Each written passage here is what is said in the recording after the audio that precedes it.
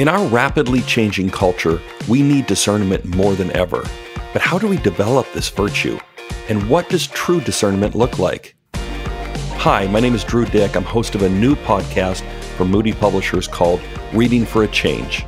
In our first episode, I sat down with author Hannah Anderson to discuss her new book on the topic, All That's Good. It might look a lot like discernment, but it's something else, because the goal of discernment is goodness. The goal of discernment is the character of God. Join us for this important conversation. Listen to Reading for a Change on Apple Podcasts and Google Podcasts today.